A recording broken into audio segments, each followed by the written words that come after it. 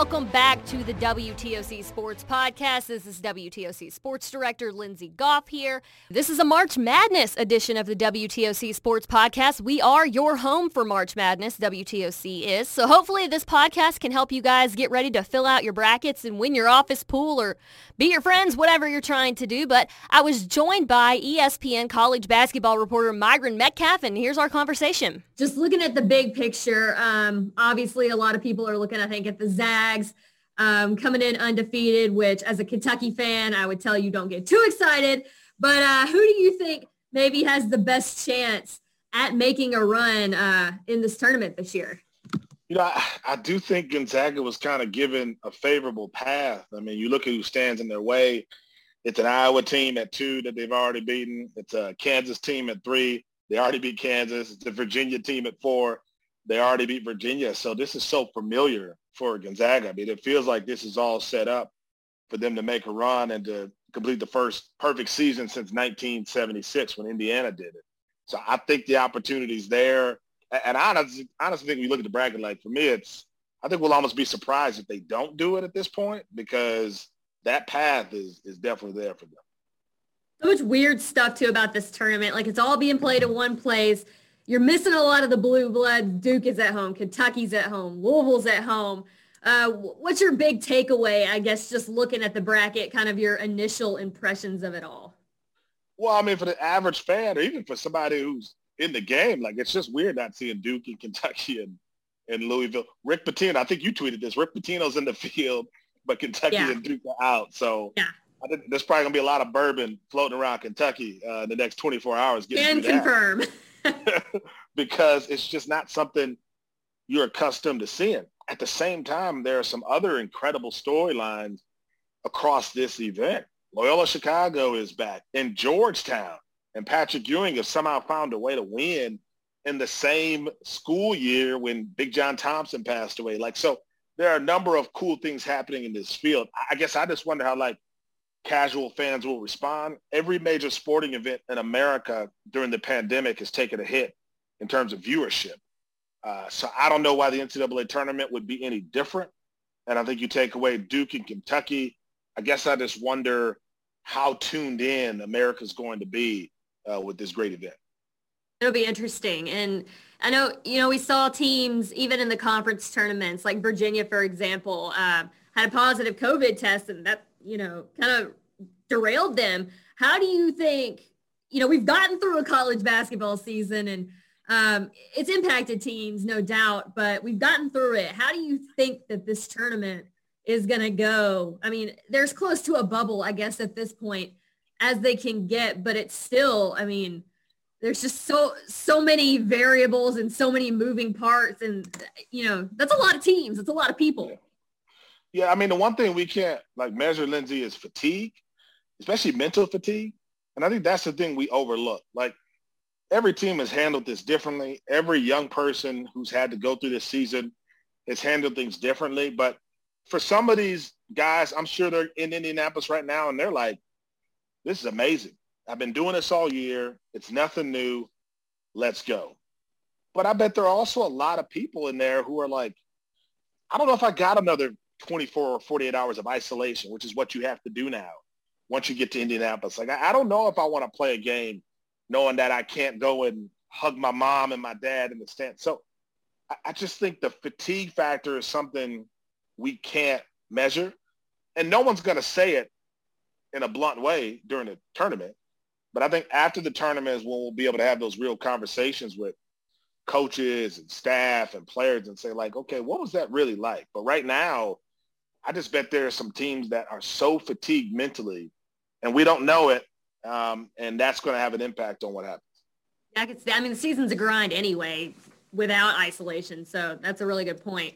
I want to ask you one more. You mentioned the storylines. Before we dive into specifics, you and I met covering Rick Pitino getting fired at Louisville. This man is back in the NCAA tournament I didn't think that we would see this day. I really did not. He went to Greece. I thought he was going to focus on his horse racing, his Greek basketball. I thought Rick Pitino was done in college basketball. He's coming back like a 90s trend. What do you make of that? What are your takeaways? My favorite rapper is Too Short, and he had about 3 albums where he was like, this is my last album, and then he would drop another one. And I feel like Rick Pitino is kind of like that. Like, just when you think it's over, it's somehow not over. When they said they were hiring him, I was like, wait, Rick Pitino? Yeah. You're going to hire him with all of this that's happening? Yeah. And then to see him not only get to the tournament, they had that crazy pause where they literally canceled their regular season just to get ready for the tournament. And now Rick Pitino, and I think this is going to be the story this week. He's going to be the most popular coach. He's going to have the biggest Zooms. He's in his element. Rick Pitino is going to be the star of this entire week. And it's just amazing. I don't know how he does it, Lindsay. I really don't know how he's found a way back into the mainstream. The man is a basketball genius. You know, you can say a lot of things about him, but he can coach. And I just thinking about it. I know you said I tweeted that. It blows my mind. Honestly, I looked over because we're a CBS station. I looked over yesterday and he was just on my TV and I was like, what are we doing, you guys? Like, it's 2021 and we still got Rick Pitino on the March Madness show. But I want to dive into some specifics. The reason that I had you on. So our 2 regional teams in the tournament, Clemson and Georgia Tech. Georgia Tech, obviously, fresh off their ACC championship. What are your takeaways for those 2? I mean, I think, I'm talking to Josh Pastner leading up to all this, and, they beat Wake Forest late in the season, and they didn't go back to Atlanta because they didn't want to deal with All-Star Weekend. So they stayed in North Carolina, and they just were hanging out at a hotel in their own little bubble. Then they went to Greensboro. But they've just been on the road. Like, they've been grinding. And I think it's kind of brought them together. That's what Josh Pastner was saying. And then you have to imagine what they've been through. They're in the hotel, and then they find out one of their games had been canceled because of a positive COVID test. They've just gone through so much. And I think that was the emotion you saw when they beat Florida State. Like, anybody who's like, oh, it's not a real ACC tournament championship, that's crazy. You beat Florida State, it's valid. Like, nobody can argue. They had a rough start too. Like, they looked like one of the worst teams in the state to start out the season. And they've come together. They're hot right now. They're hot and they're dangerous. I mean, that's the worst team you want to play, coming into the field, because obviously Moses Wright, ACC Player of the Year. You got Jose Alvarado and what he was able to do. That was such an emotional and cool thing to see. That man shouting out. I think his daughter was in the stands. Just the emotion pouring out of him. And that's what the tournament's all about. So I think that's one of those teams where it's like, you got to ignore what they did in the first half of the season because, like a lot of teams, this isn't a normal season. But how they finished the season, that's a team that looks like they can beat a lot of teams going into this event. And then Clemson, I think Clemson is a team where you go, if you can beat Alabama and Maryland and Purdue, you can beat anybody. I think Amir Sims is obviously one of the more talented players. I did some notes because I do like the 68-team first look thing for ESPN.com that takes over my life for an entire week, and I'm so glad it's over. But I think Amir Sims is making 60.5% of his attempts off pick and rolls. Like, really effective, really dangerous player. And I think they may not have been the best ACC team, but I wonder what happens to a team like that when they finally get out of the ACC, where you don't have to run into Virginia and Florida State and surging North Carolina.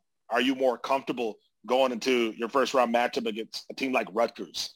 And I think that'll be the interesting thing to see. What do you think about the Midwest as a whole? Just because I feel like there's some interesting teams in there. Like, you got Tennessee, Oregon State is hot. I mean, it seems kind of sneaky dangerous. Yeah, not like the big college basketball names, but like low key, it's a tough region. I think that's like the sleeper region. Like, Houston's legit. I think everybody knows that. But if Clemson beats Rutgers and gets to Houston, I don't know that Houston's played a bunch of teams in their conference schedule that are better than Clemson. I mean, Wichita State's good. They're not better than Clemson, I don't think. So it's going to be interesting to see how they respond there. San Diego State, Syracuse is an interesting matchup to me. What happens there? You got Oklahoma State, the 4 seed, Cade Cunningham, the number 1 pick. But they put him against Liberty right away. And that Liberty team is the real deal. So he can't start thinking, and Oklahoma State can't think about Final Four. They got to get through that first-round matchup. You mentioned Tennessee playing an Oregon State team that got hot and somehow won the Pac-12.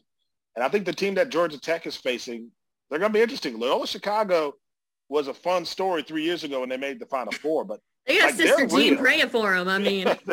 And she's still praying because that's the best defense in America in terms of efficiency.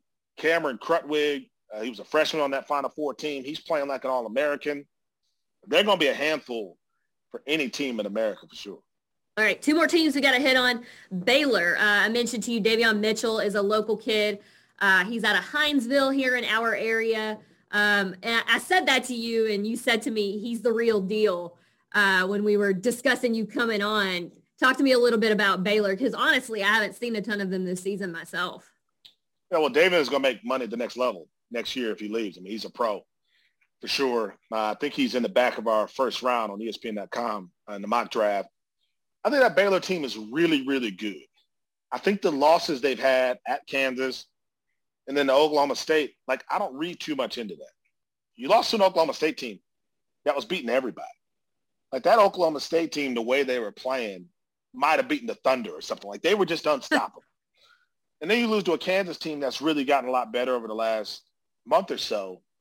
The biggest thing with Baylor is they haven't had a lot of practice time. Like, they basically haven't practiced since they came off that pause. They had like a few practices, played Iowa State, nearly lost to Kansas, came back, beat West Virginia. And they've been kind of going nonstop, but they haven't been practicing a lot. So I think, and I had a chance to talk to Macio Teague on Selection Sunday. He was saying that they feel like this week is going to be great for them because they do get to practice and they're going to be able to focus and prepare for a game, which isn't something they felt like they've had time to do here because of the pause. Our last one, Oregon, Will Richardson, another local kid. They were actually like high school teammates. I think their sophomore year made a run at the state championship here. Any thoughts on the Ducks? Well, I mean, it's good that Will's healthy. I know he had the hand injury. I mean, that's a team that's going to be tough. I don't take anything out of the Pac-12 tournament and not winning that. Like, you're playing Oregon State, you're playing a team like that. They're doing everything they can. They're desperate. But I think Oregon's a team that got healthy at the right time. And I think that's going to be a squad where you know what they can be at their best, always bouncy, athletic, but can they be consistent? Because I feel like that's been a big challenge, not for them, but for a lot of teams in that league. So I think that's a good team with the potential to make, win a couple games. But VCU's tough. Bones Highland, who they're going to face in the first round, is no joke. And then from there, you might have to play Iowa and Luka Garza, who is going to be the Wooden Award winner. So no easy outs for Oregon, certainly. All right, so we talked about the Zags. Do you have a sleeper pick that you want to throw out there? Yeah, sleeper. That's interesting. I'll give you a sleeper pick matchup, I guess. Okay. I will watch Texas Abilene Christian. Abilene Christian is legit. Like, Abilene Christian forces turnovers at a higher rate than any team in America. They are really, really good. And the way they pressure, that could be tough if Texas kind of unravels. Now, I think Texas is really good. But if they somehow beat Texas, and then they might have to beat BYU to get to the Sweet 16, I mean, that could be an interesting team, I think, to watch. But this feels like Gonzaga's tournament to me. I still feel like they're better than everybody else in the field. Yeah, I don't disagree. It seems like they kind of got it set up for them, and I'm a little jealous. But, I guess I'll sit back and I can watch basketball that's not going to hurt my feelings for once. So take some pressure off of me. I hope you get to sleep this month. I know you're going to be very, very busy. So appreciate you taking the time to join us here in Savannah on the WTOC Sports Podcast, and appreciate your time. No, anytime. Thanks for having me. And again, we want to thank Myron for coming on and joining us on a very busy day. He had his own radio show to do. He talked to us on Selection Sunday that night. So a very busy day for anyone that works in college basketball. Really thankful for him and his time. Be sure and subscribe to us if you haven't already, and we appreciate all of you guys that already have. Thank you for downloading. Thank you for listening, and we'll see you back on the next edition.